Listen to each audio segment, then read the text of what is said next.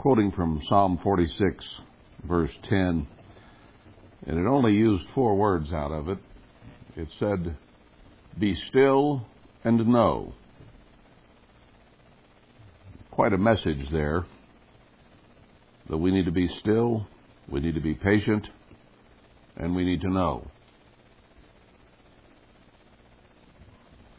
Today, we are here on the Feast of Trumpets to be before God, to be quietly waiting for Him. And today we'll examine and review what will be and hopefully provide some assurance that we are there when it happens. Be turning to 1 Thessalonians 4, if you would. Now, I know you know where you think I'm going, but I'm not going to start where you think I am. But it is in 1 Thessalonians 4 that we will turn. He says some things very pertinent to this day on down toward the end of the chapter, but I want to begin at the beginning of the chapter to capture the entire context of what Paul is saying here. That in part to help ensure that we are there when the events that we normally simply read about begin to occur and that we want to be part of. So he says in chapter 4, verse 1, "Furthermore then, we beseech you, brethren, and exhort you by the Lord Emmanuel, that as you have received of us how you ought to walk and to please God, so you would abound more and more." So he begins by entreating, by beseeching, that we remember those things that we have learned and abound in them and please God. Now, I could stop right there and go down to verse 16 where we usually go and tie them together, but let's tie it together more than that. We need to walk as we ought to walk, and we ought to please God. That helps ensure that we will be there when the resurrection occurs. "For you know what commandments we gave you by the eternal Emmanuel." We're familiar. We know the things he said. We know he said, keep his commandments if we will enter into life. "For this is the will of God, even your sanctification." The commandments, the things he taught, are what are used, if we will follow them, to sanctify us. That is, set us apart or set us aside for a special use. "That you should abstain from fornication, that every one of you should know how to possess his vessel in sanctification and honor, not in the lust of concupiscence or lawlessness, even as the Gentiles which know not God." So he's saying that we need to be sexually clean on top of it, and not only physically that way, but also spiritually clean in that way from the world.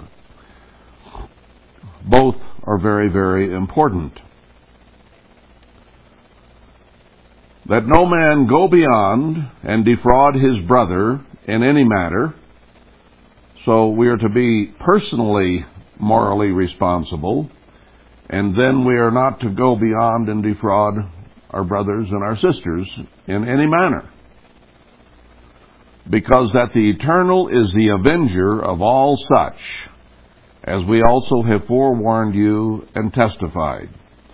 So we are not to defraud in any way, and if we are defrauded, then God is the avenger who will take care of that. It isn't something that we need to concern ourselves with. "For God has not called us to uncleanness, but unto holiness." We need to concentrate on being holy, walking as we should walk, thinking as we should think. And holiness then means having the mind and the attitude of God, not the attitude of carnality or of the world or of our own natures. He therefore that despises not man but God, who has also given to us His Holy Spirit. So God wants our minds to be clean and holy. We are not to be in an attitude of despising others. God does not have an attitude of despite. He does not have a negative attitude of despising anyone. He wants all to come to repentance and be part of His kingdom. So if we despise others, we are not thinking as God thinks. He's giving us some incredible advice here in leading up to talking about the first resurrection. Because we don't want to just know that it's coming.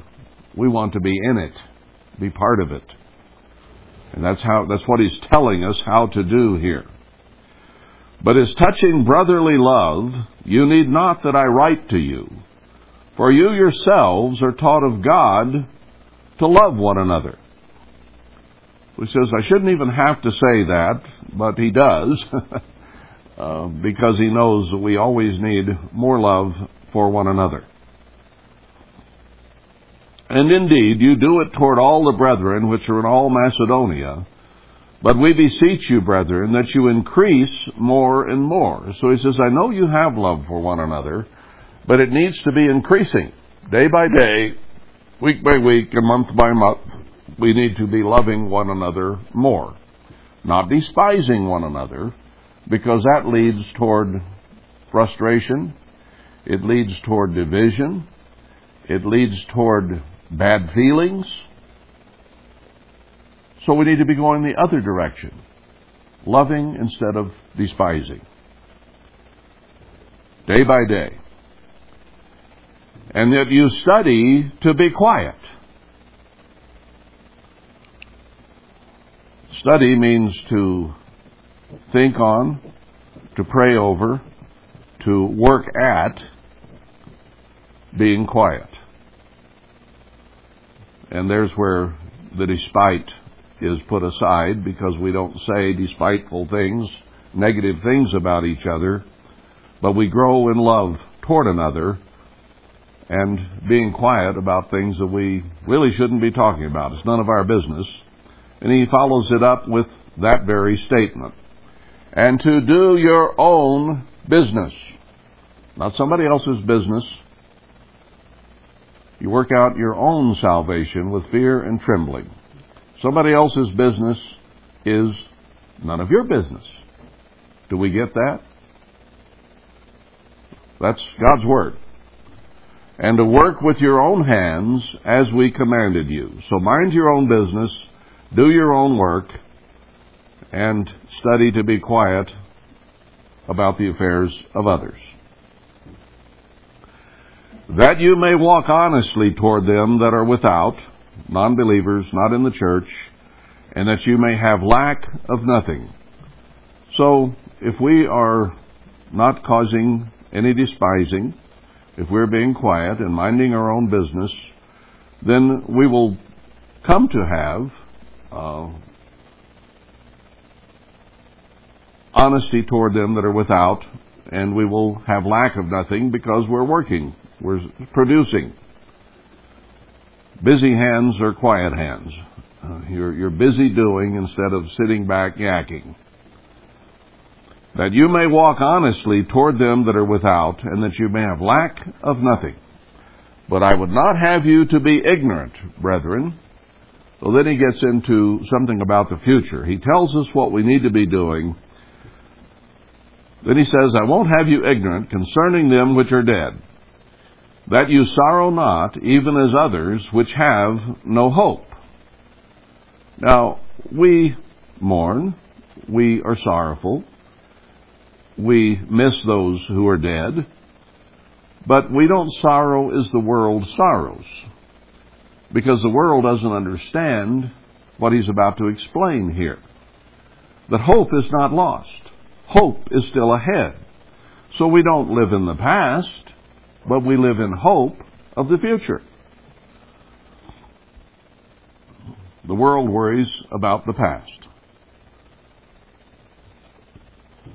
For if we believe that Emmanuel died and rose again, even so them also which are dead in Christ will God bring with him.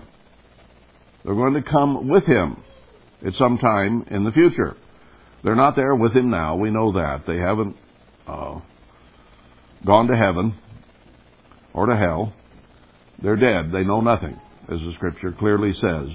But they are going to be coming with him. I think we read yesterday in Jude 14 about how he will come with tens of thousands of his saints, 144,000 to be exact, as other Scriptures show us. So they will be coming with him. For this we say to you by the word of the Eternal, that we which are alive and remain to the coming of the Eternal shall not precede them which are asleep. So he goes ahead and explains that those who are dead will come with him, but they got to wake up first. And then he explains when and how. For the Eternal himself shall descend from heaven with a shout, with the voice of the archangel, and with the trump of God. And the dead in Christ shall rise first. Then we which are alive and remain shall be caught up together with them in the clouds to meet the Eternal in the air, and so shall we ever be with the Eternal. So he says, he will come, and those which are dead will rise to meet him in the air and in the clouds, and then those who are alive and remain that aren't dead yet will rise immediately thereafter to be with them. And will always be with him, never separated from him again. Well, he's not coming onto the earth at that time, but he is going back to his Father's throne with those who will be with him and have his wedding and honeymoon and come back about a year later. Wherefore, comfort one another with these words. We have a lot of friends and relatives over the years in the church who have died. Many were called into God's church here at the end, and thousands and thousands of them have died since the time they were called. And of course, even Paul, thinking at the time he wrote this that he would still be alive and remain, is dead, and so was everyone that he wrote this to. But he wrote it for us at the end of the world, and some of us will be alive and remain when Christ returns. Because this generation will not die out, and we'll probably read that in a little bit, before he does return. So we should comfort each other with these words. This is a good review for us, to be what we ought to be so that we can be in that resurrection when Christ returns with the trumpet.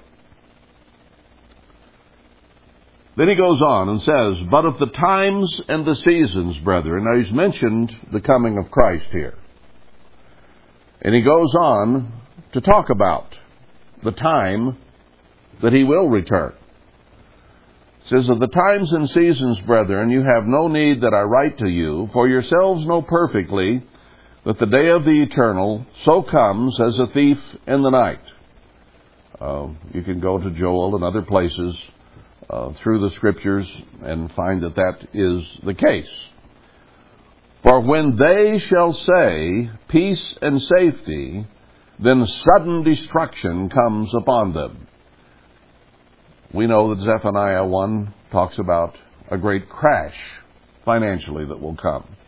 It also talks a little later in chapter 2 about a military destruction that is coming. And many Scriptures back that up. But it's not talking to us here. It says when they say peace and safety, we've worked it all out, everything will be fine, then sudden destruction is coming. Now, are we to be ignorant of that time? Let's read on. Their destruction will come as travail upon a woman with child, and they shall not escape. A woman with child doesn't feel pain until the pain starts. And that's suddenly. You're just going along, you know the time's getting close, but the birth pains or pains have not arrived yet, and then suddenly, there it is, the first one. Ooh! And you know it started. And then you can't escape. It's coming. And once that starts, it's coming pretty quickly. You may get a few false alarms ahead of time. Sometimes they do. But when it really starts, it comes, and you're not going to get out of it. It's going to happen. They won't escape. But you, brethren, are not in darkness, that day should overtake you as a thief. We are not to be in the position that the world is, because we know. And it won't come on us suddenly like that, but it will on the world.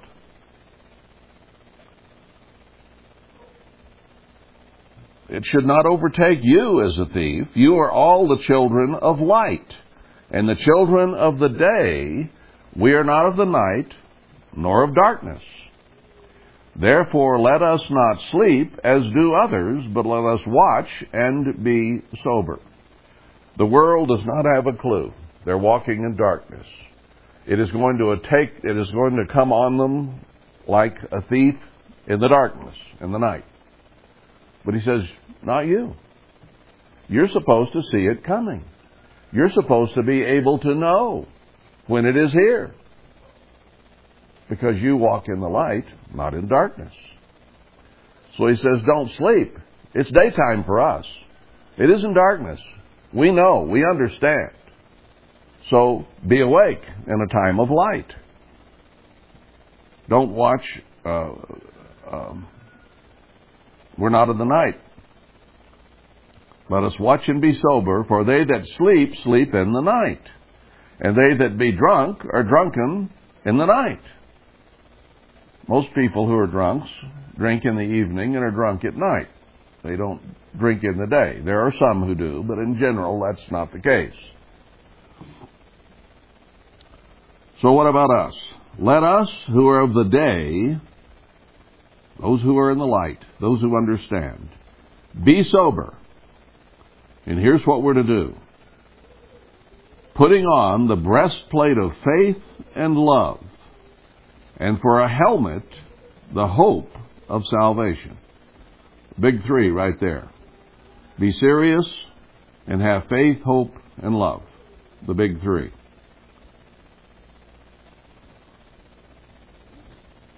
Those are the main things we should be concentrating on. Faith, hope, and love.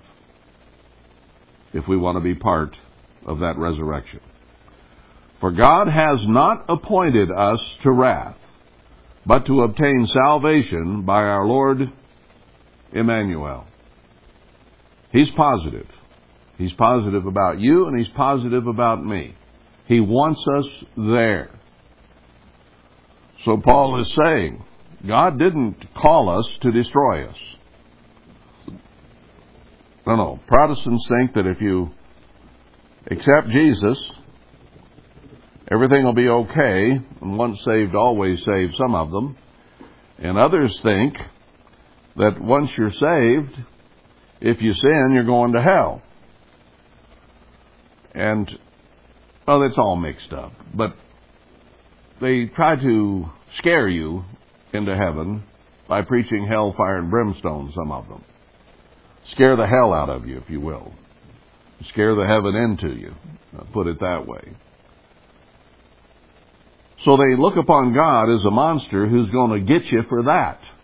A lot of them. You better not do that. God's going to get you for that. Is that God's attitude and approach? That isn't the God we worship. He has not appointed us to wrath. He has sanctified us and set us aside for salvation through His laws and commandments. He's positive about it. He intends to save us. We will never, ever have him depart from us, he tells us in Corinthians.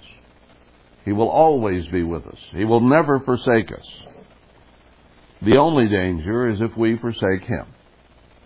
That's the only danger. And Satan would have us forsake him in any way he can influence us to do so. But God's attitude is not one of sitting back and saying, okay, I called them, but if they screw up, they're out. It's not his attitude at all. He is doing everything within his power as God to save us. Now, you look at the world today, and it is an absolute total mess. Ungodly and satanic through and through. And yet God says he is going to set his hand, and all Israel shall be saved. That's hundreds and hundreds of millions of people that are in this hot mess that the world is today that are going to be saved. Now, if God can save those, can he not save you? He called you out of those. We were, at one time, one of those. And he called us out now to give us special attention, special help, that we might be in his kingdom. So he hasn't appointed us to wrath at all. He's appointed us to be the leaders of Israel and the world tomorrow, as kings and priests with Christ ruling 1,000 years. Do we get that? We should not be in a hope against hope mode. We need to be realistic about our selfishness and our carnal nature, but we need to grasp that God is able to save us from ourselves and from the devil. He's able to do that if we enlist his help. And he is there, ready to call us friends, ready to save us. Be encouraged, be strengthened, and do your part. That's all Paul is saying. For God has not appointed us to wrath, but to obtain salvation by our Lord Emmanuel. That's what he's appointed us to become. And he has great hope that we will be there. And he will do his part to get us there. Who died for us. That's how far he went to get us there. That whether we wake or sleep, we should live together with him. Those who have died, that he's already been talking about, are asleep in the eternal. And he says, precious in his sight is the death of his saints. Every one of God's faithful people that dies, God gives a grateful, thankful sigh. And it is a great feeling that the Father and the Son have that one dies faithful. Now, when someone dies faithful, we take some hope that they'll be in the resurrection. But at the same time, we have a sadness and a mourning about us because we will miss that person. But at the same time, we have to understand that they're coming out of the ground again.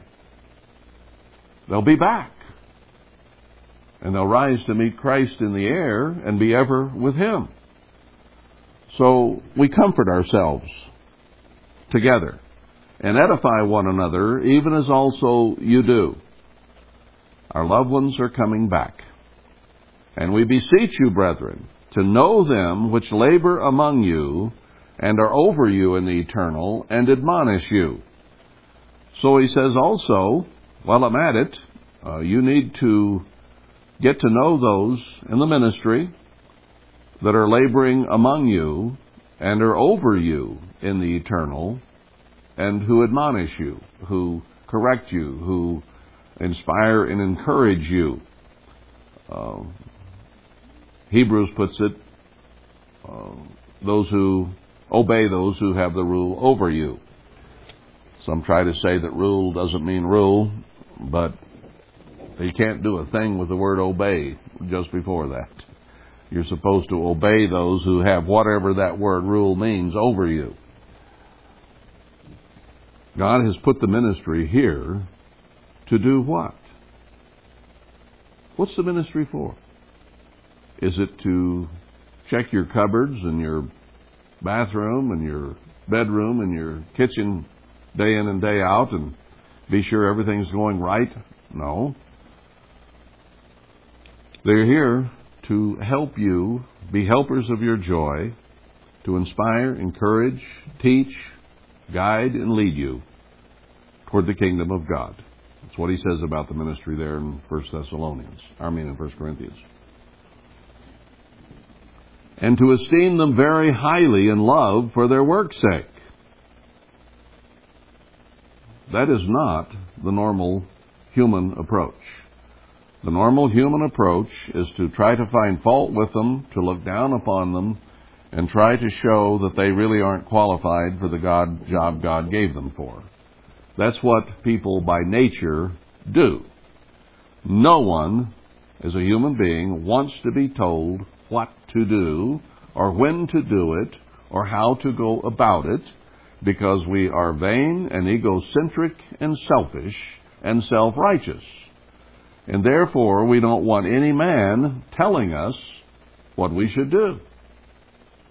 It is the nature of man to resent that. It is the nature of man to resent God. That's what Jeremiah 17:9 tells us. That by nature, we are evil to the core. And the only thing that we can do to get beyond that deceitful and desperately wicked approach is through the Spirit of God. And we must call out on Him to give us His Spirit and to come to the point where we're humble and meek and ready to receive instruction, guidance, correction, instead of pushing it away or ignoring it or trying to find fault with those who are giving it. You know, he says every high priest of men has difficulties, and it's easy to despise men. But he also says, if you despise those whom I've sent, you despise me. So if you despise the ministry, you despise God. He says that in so many words. That's why he wasn't too easy on Miriam and Aaron when they despised Moses and says, we're just as good as you is. No. Leprosy gave them a little different lesson there.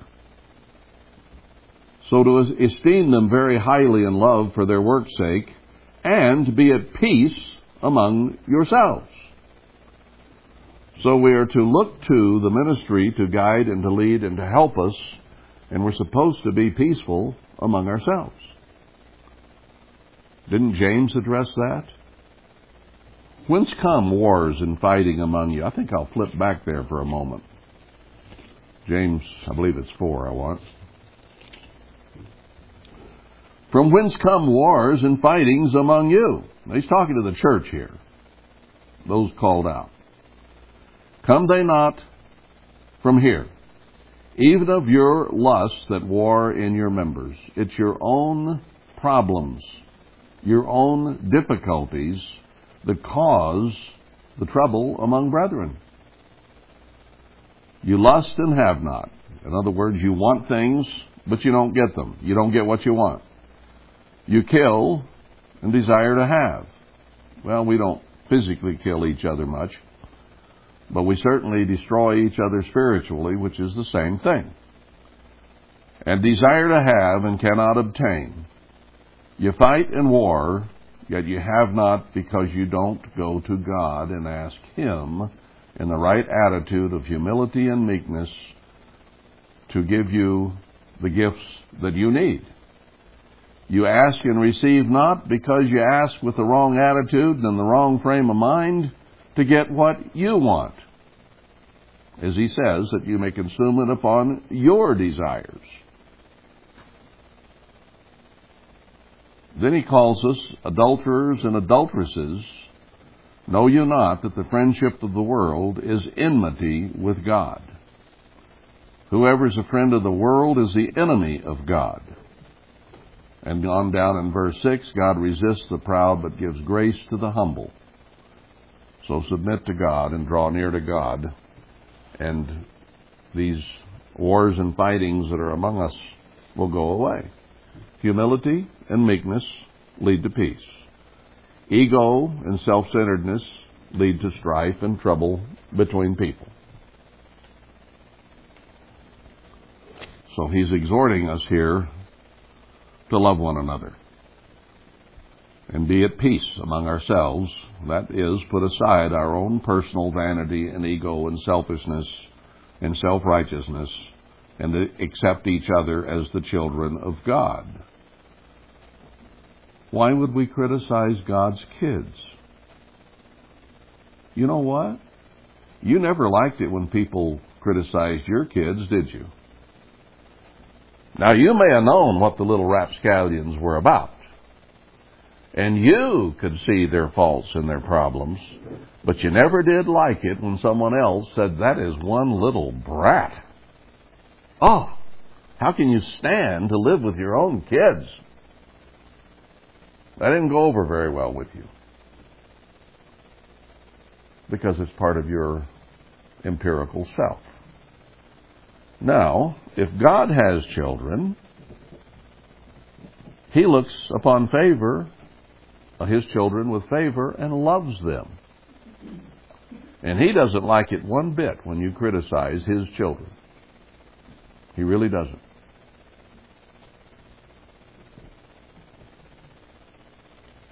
Be at peace among yourselves. Do we always have to win the argument? Do we always have to be right? Does the other person always have to be wrong? You know, there's something wrong with everyone here. There's something wrong with every one of us. And probably more than just something. There are some things wrong with every one of us as we struggle to be what we ought to be. So is the pot going to call the kettle black? Huh?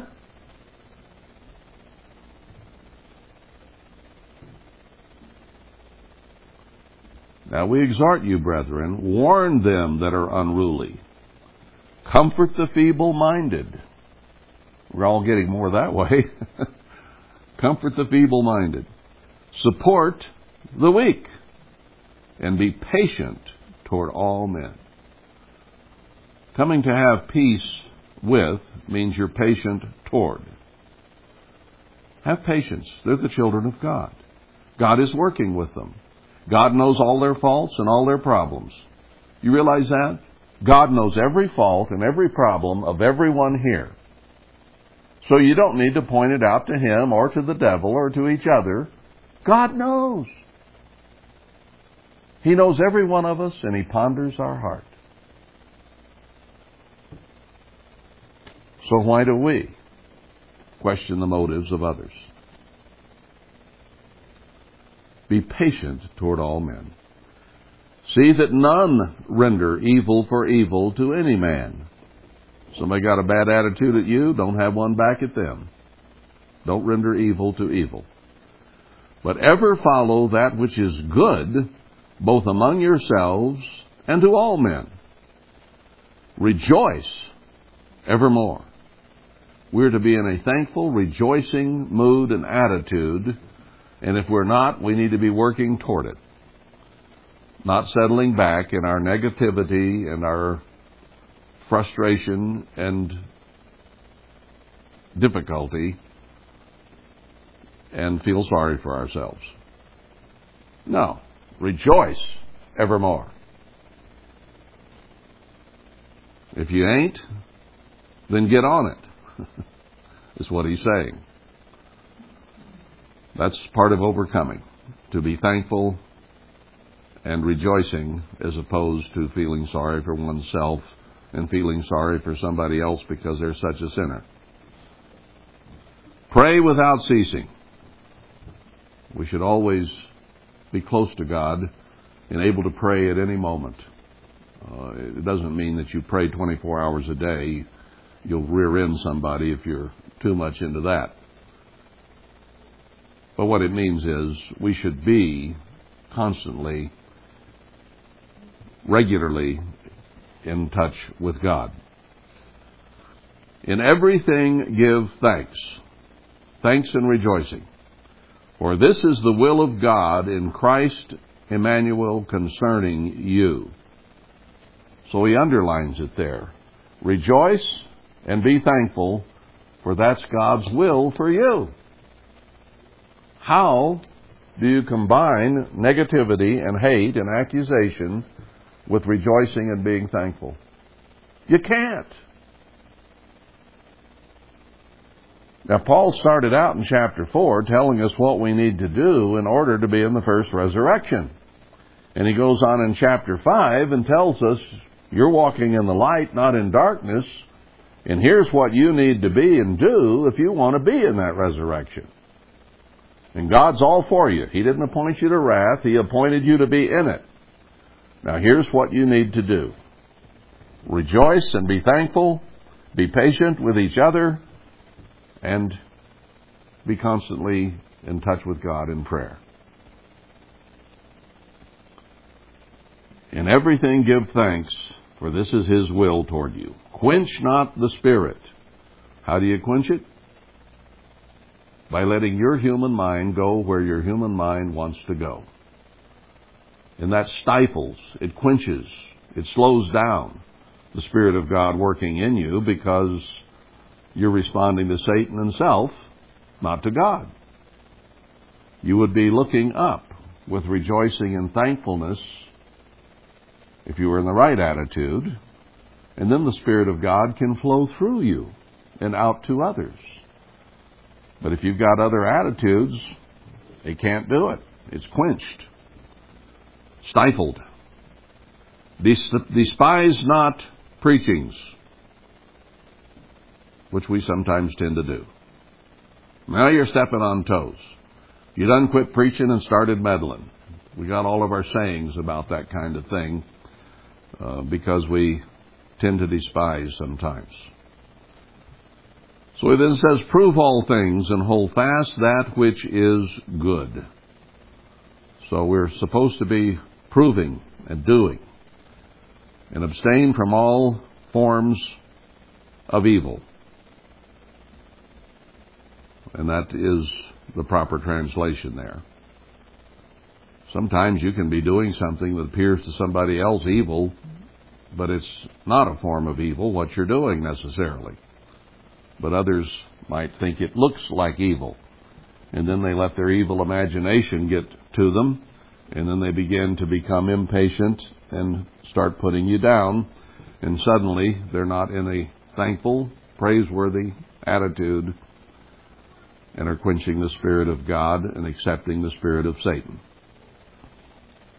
And the very God of peace, God is peace, and He wants us to be at peace with one another. Sanctify you wholly, completely set you apart, not partially, but completely. And don't knock your cup over while you're at it. And I pray God, your whole spirit and soul and body be preserved blameless unto the coming of our Lord Jesus Christ, or Emmanuel. So here he goes right back to what he's talking about the resurrection. That if you'll do these things, you're going to be there, spirit, mind, body, and soul, when He returns and makes you immortal. Faithful is He that calls you, who also will do it. He has it in mind. It's His purpose to get you to that first resurrection, because you have been called out and sanctified. Now, don't resist Him. That's what quenching the Spirit does. It's resisting what He's trying to accomplish in you. When we go to Satan, when we go to the world, when we allow our human nature to control us, then we're resisting what He's trying to do. Well, why would we resist God? Well, you'd think we wouldn't. But our nature is there, which is contrary to God. Human nature is absolutely contrary to God in and of itself. And the only way that you can get in step with God is through His Holy Spirit. You cannot, on your own, through willpower, overcome yourself. Here a little, there a little, maybe. People do. I mean, people in the world overcome some problems sometimes. But you cannot work salvation in yourself. You have to submit to God and trust Him and look to Him and accept that He is going to save you from the world and yourself. And then get to work making it happen. Now, am I going to finish this or not? Let's go to Matthew 24.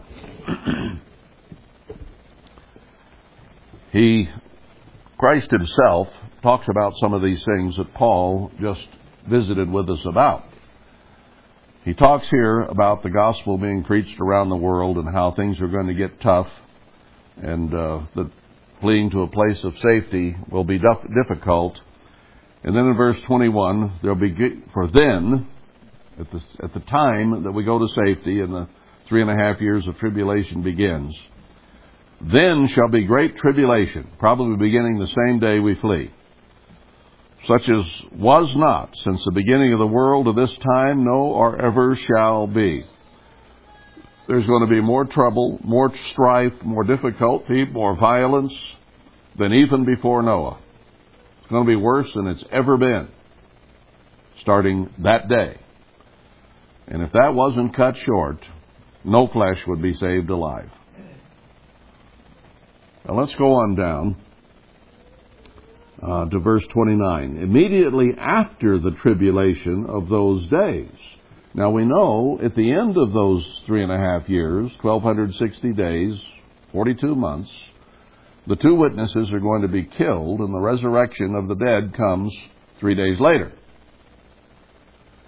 So, also immediately after that tribulation, right after the first resurrection, in other words,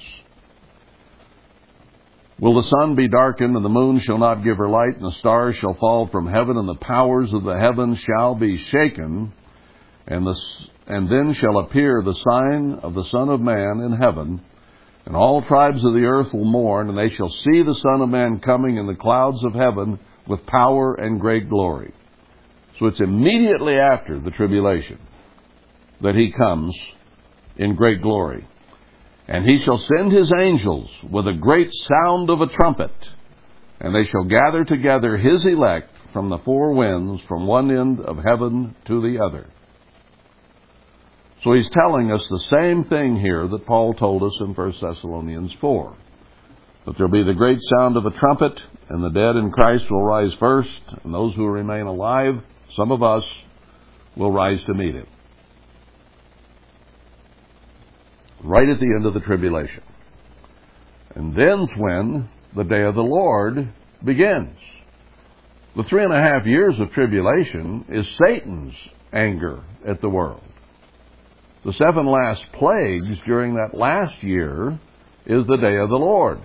Now, the day of the Lord includes, in a larger sense, all of it.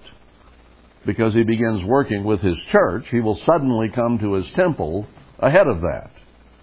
So it's His work all the way through. But He allows Satan to take charge during that 3.5 years, which is the times of the Gentiles, for 42 months. And it will be a Gentile-ruled world. Israel will be in captivity, and the Gentiles will rule and create great tribulation.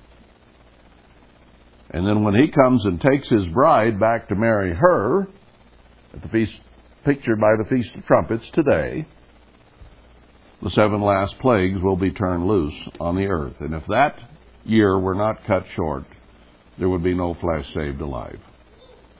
So it begins with the tribulation, when the church goes to safety and Satan comes down to destroy the remnant of her seed. End of chapter 12 of Revelation. So he says, learn a parable of the fig tree, verse 32. When his branch is yet tender and puts forth his leaves, so likewise you, when you shall see all these things, know that it is near, even at the door. Isn't that what Paul told us? You're not of the night, you're of the light. You can see.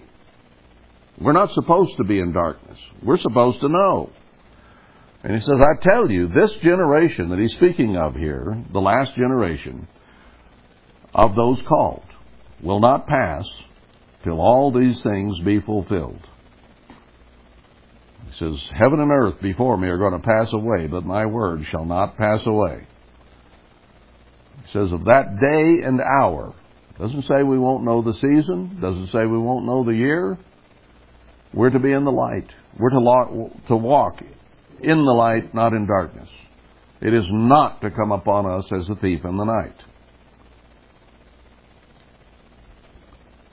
But as the days of Noah were, so shall also the coming of the Son of Man be. It'll catch them in the darkness like a thief in the night, and they'll be living as they're living, not paying any attention to God, which is as it was in the days of Noah, where they were eating and drinking and giving in marriage and so on, until the day that Noah entered the ark and the rain started.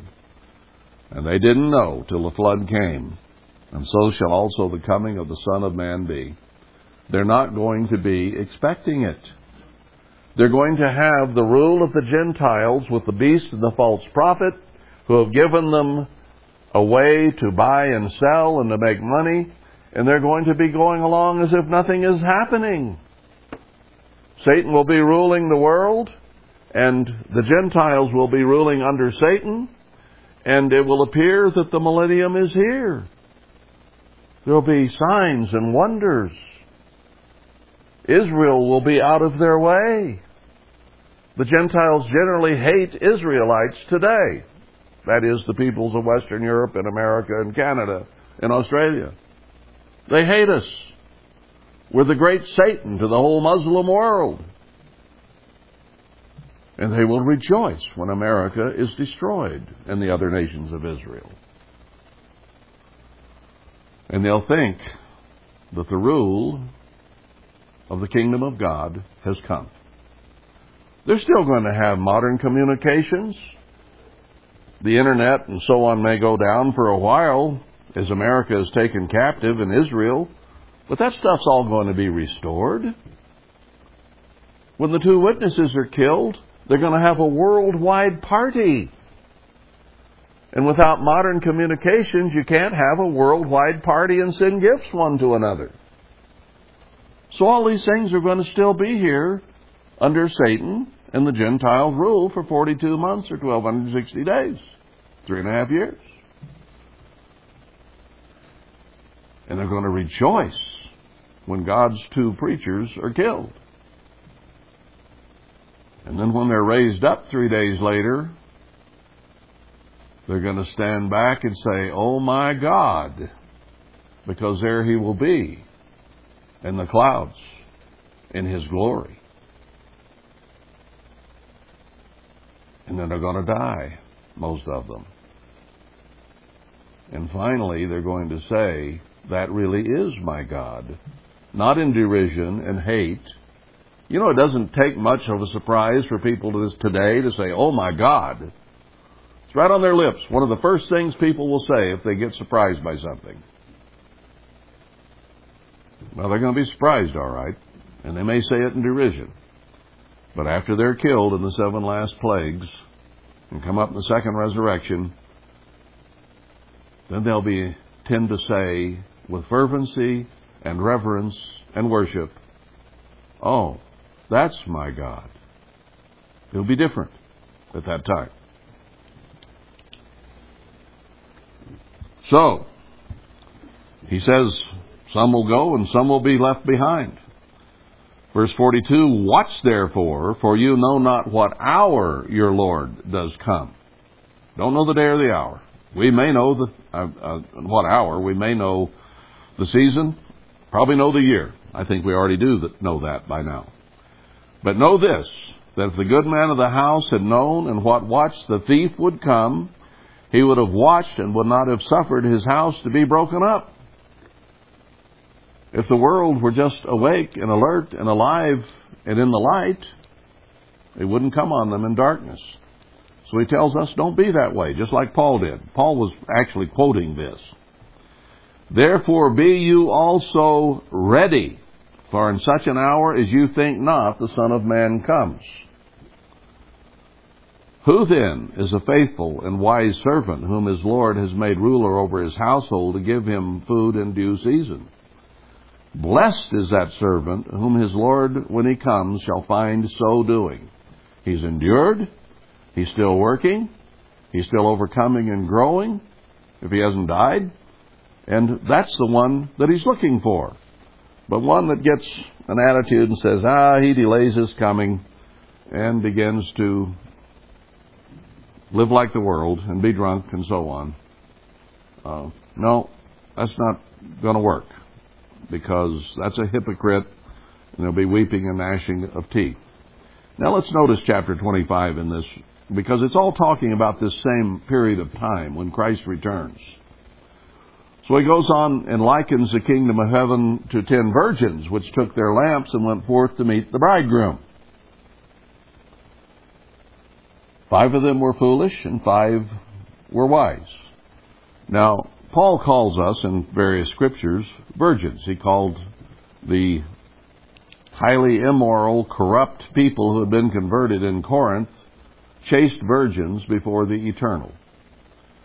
So if we're called into the church, we're to be spiritually as virgins, not connected to the world and committing spiritual fornication with the world or adultery, but to be separate from it and virgins before Christ, having all of our sins forgiven and washed away so that we have no past. That's what a physical virgin is, a girl or a man who has no past. It's as if they never done it, to use bad grammar. So God washes it all away and considers them as virgins before Him. So this is talking about church members, those who have been forgiven of their spiritual adultery and fornication with the devil. But of them, some were wise and some were foolish. They were foolish, took their lamps, and didn't have enough of the Holy Spirit with them. And the wise took the Spirit in their vessels with their lamps. And while the bridegroom tarried, read Song of Songs, they all slumbered and slept. All went to sleep.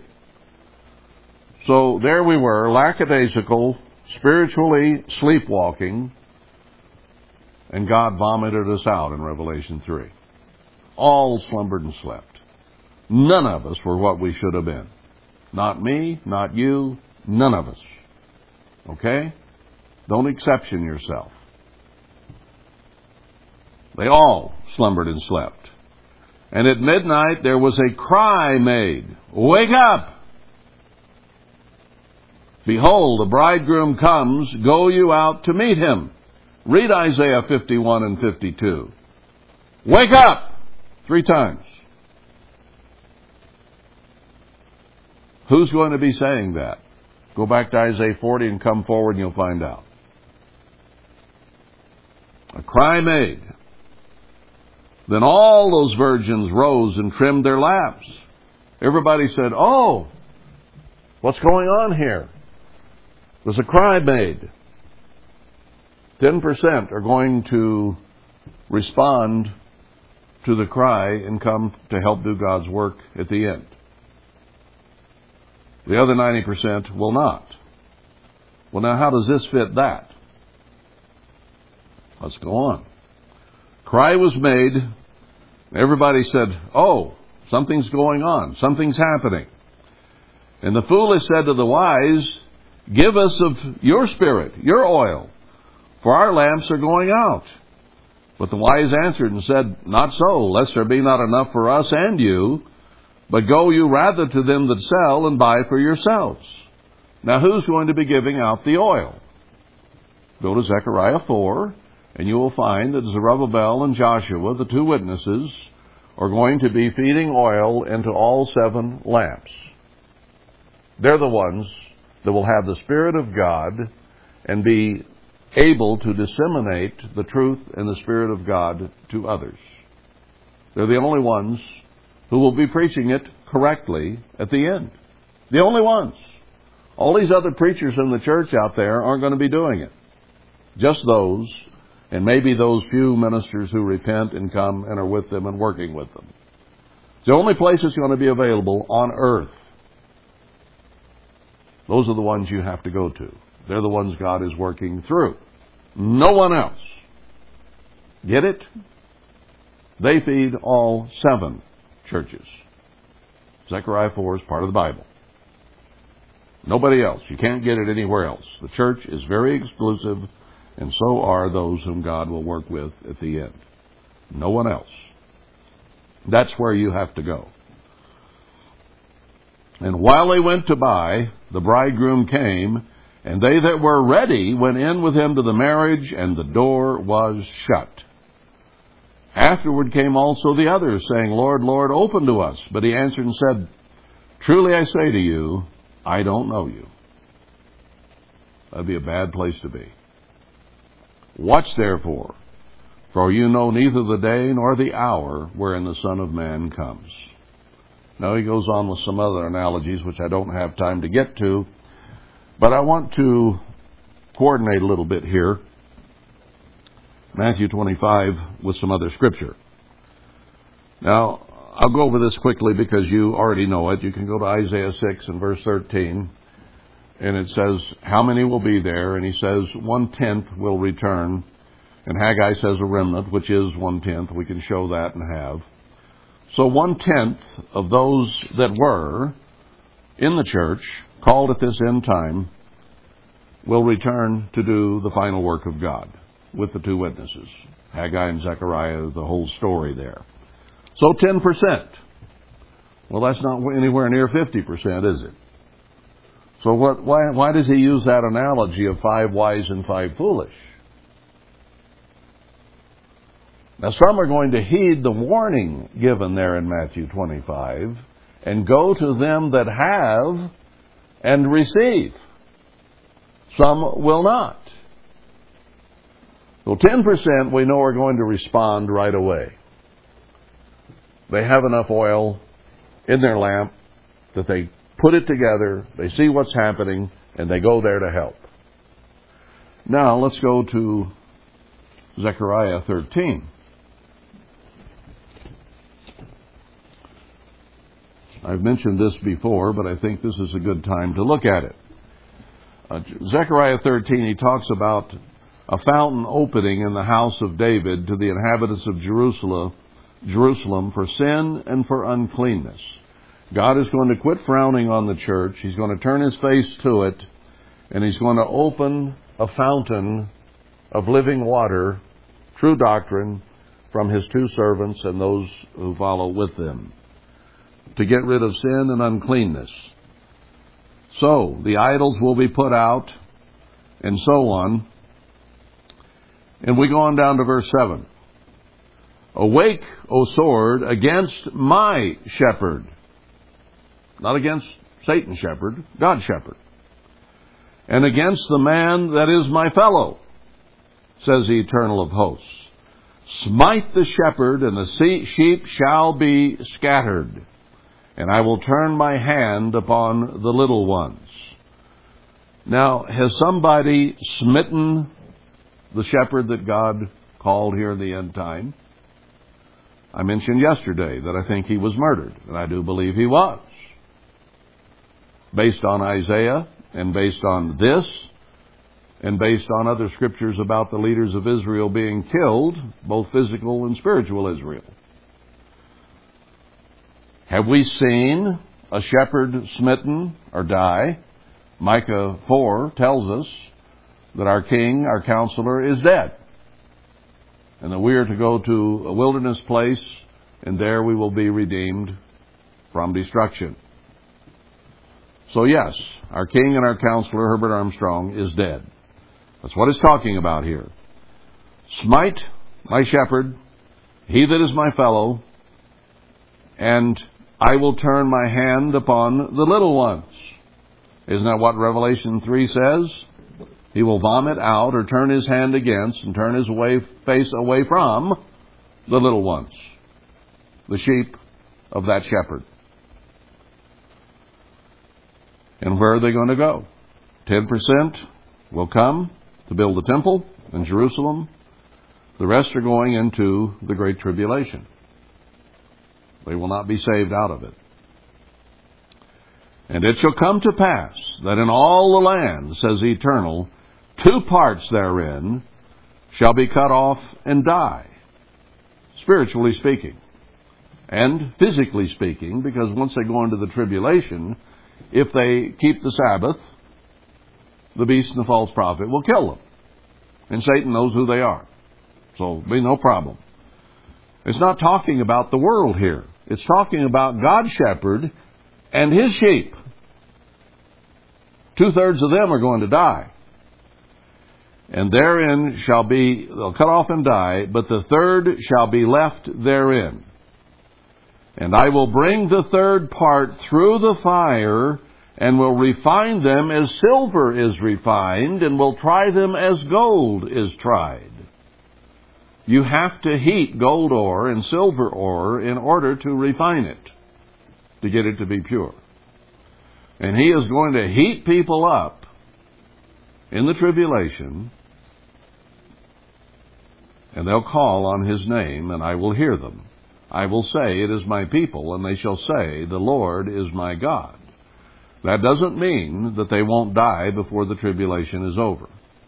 But it means that they will live spiritually through that and be part of the first resurrection. So he says 10% will respond initially and come and do my work. Another third, that's 33 1/3% if you divide it by a third exactly. Add the 10% who already responded, and you've got 43 1/3%. Now that's getting close to that half of Matthew 25. And I don't think he means specifically exactly 1/2. 5 will and 5 won't. He's giving an analogy. He's giving a parable. He's giving some insight into the kingdom of God, that of those who were considered virgins, about half are going to make it. And if you get the 10% and then a third that goes into the tribulation and survive spiritually, you've got nearly half. So I think the numbers come together and we can better understand Matthew 25, which is a general prophecy, but he gets more specific with other prophecies. And even when he says in Ezekiel 5 that both spiritual and physical Israel will be reduced by famine and tribulation, or by famine and pestilence, by the sword and by captivity, even then he tells Ezekiel, reach in and throw some more in the fire. So it's actually less than 1/3 that are left. And it may be less than the 5 virgins that are left, because those other scriptures all fit together with it to show that somewhere between 40 and 50% of those God called are ultimately going to be part of the first fruits. Those called here at the end. I don't know about those in the days of the apostles and those in the Old Testament, how many of them are there. But we do know that it is going to be 144,000 total. I guess I'm probably running out of time, and I don't have time to get into all that today. But we've already seen in Revelation 7 and Revelation 14 that there are 144,000 in the first resurrection. That is all. If you combine chapter 7 and chapter 14, you will see there that combined they indicate that the great multitude is those who survive and go on into the millennium, and even may include those who go into the great white throne judgment at the second resurrection. But the first fruits entirely are 144,000. These are the first fruits. That's all. No more. No less. And when he says, I'll show you the bride there in Revelation 21, it has 12 foundations, it has 12 apostles, it has 12 tribes, and the walls are 144 cubits high. all the dimensions of 144,000 laid out there in the holy city, and that is speaking of the bride. So that's all that are in the first resurrection. You have been called to a very, very special calling. And in the series that I am in, apart from the Day of Trumpets, you're going to see even more. And I hope it shakes you to your foundation to realize where you need to be and what you need to be doing. Now I'm going to close then in 1 Corinthians 15. We went through the context of 1 Thessalonians 4, so I won't take the time here, for sake of time, to go back over that. But Paul actually reiterates some of it here, talking about the church of God and how Christ was risen, and if in this life only, verse 19, we have a hope, then we're of all men most miserable, because here we are striving and working to overcome and overcoming so that we don't die eternally. He says everybody dies just like Adam did. But in Christ shall all be made alive, verse 22. But every man in his own order. First Christ the first fruit, afterward they that are Christ at his coming. Those are the first fruits of Revelation 14. And then he says that flesh and blood can't be there, that there has to come a change. Verse 49, as we have borne the image of the earthy, we shall also bear the image of the heavenly. Very, very encouraging here. Now this I say, brethren, that flesh and blood cannot inherit the kingdom of God. It just isn't up to snuff. What we are, as best we can be as humans, cannot be in the kingdom of God. He's just not going to have any humans there, okay? Humans are made subject to sin. They're made subject to vanity and ego and selfishness. And they just can't be in the kingdom of God. That's the bottom line. Neither does corruption inherit incorruption. We're corrupt. We can't be there because God is incorruptible. And if we're corruptible, which we are, then we can't be incorruptible. Behold, I show you a mystery. We shall not all be dead, but we shall all be changed. In a moment, in the twinkling of an eye, at the last trump. For the trumpet shall sound, and the dead shall be raised incorruptible, and we shall be changed. For this corruptible must put on incorruption, and this mortal must put on immortality. So when this corruptible shall have put on incorruption, and this mortal shall have put on immortality, then shall be brought to pass the saying that is written, death is swallowed up in victory.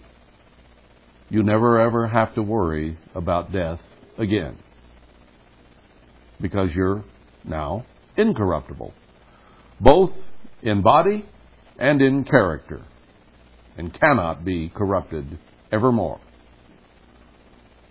O death, where is your sting? O grave, where is your victory? It was temporary. Now we've risen above it and gone beyond it, and it will never ever have an effect on us again. He says that of his bride there in Revelation 21. No more tears, no more sorrow, no more death. It is overcome. The sting of death is sin, and the strength of sin is the law. But thanks be to God, which gives us the victory through our Lord Emmanuel. He has not appointed us to wrath, brethren. He has appointed us to peace and to love and to faith and to hope. And someday, faith and hope will go away. Two of the big three will go away. You won't need them anymore. All that will remain is love. Faith is in things we can't see. Then we will see them. So we no longer need faith. Hope is for something in the future. Then we will not need hope because the future has arrived. The only thing that will remain is what? God. And you'll be God. And what is God? God is love. Love God, love one another, and let's see each other in the first resurrection.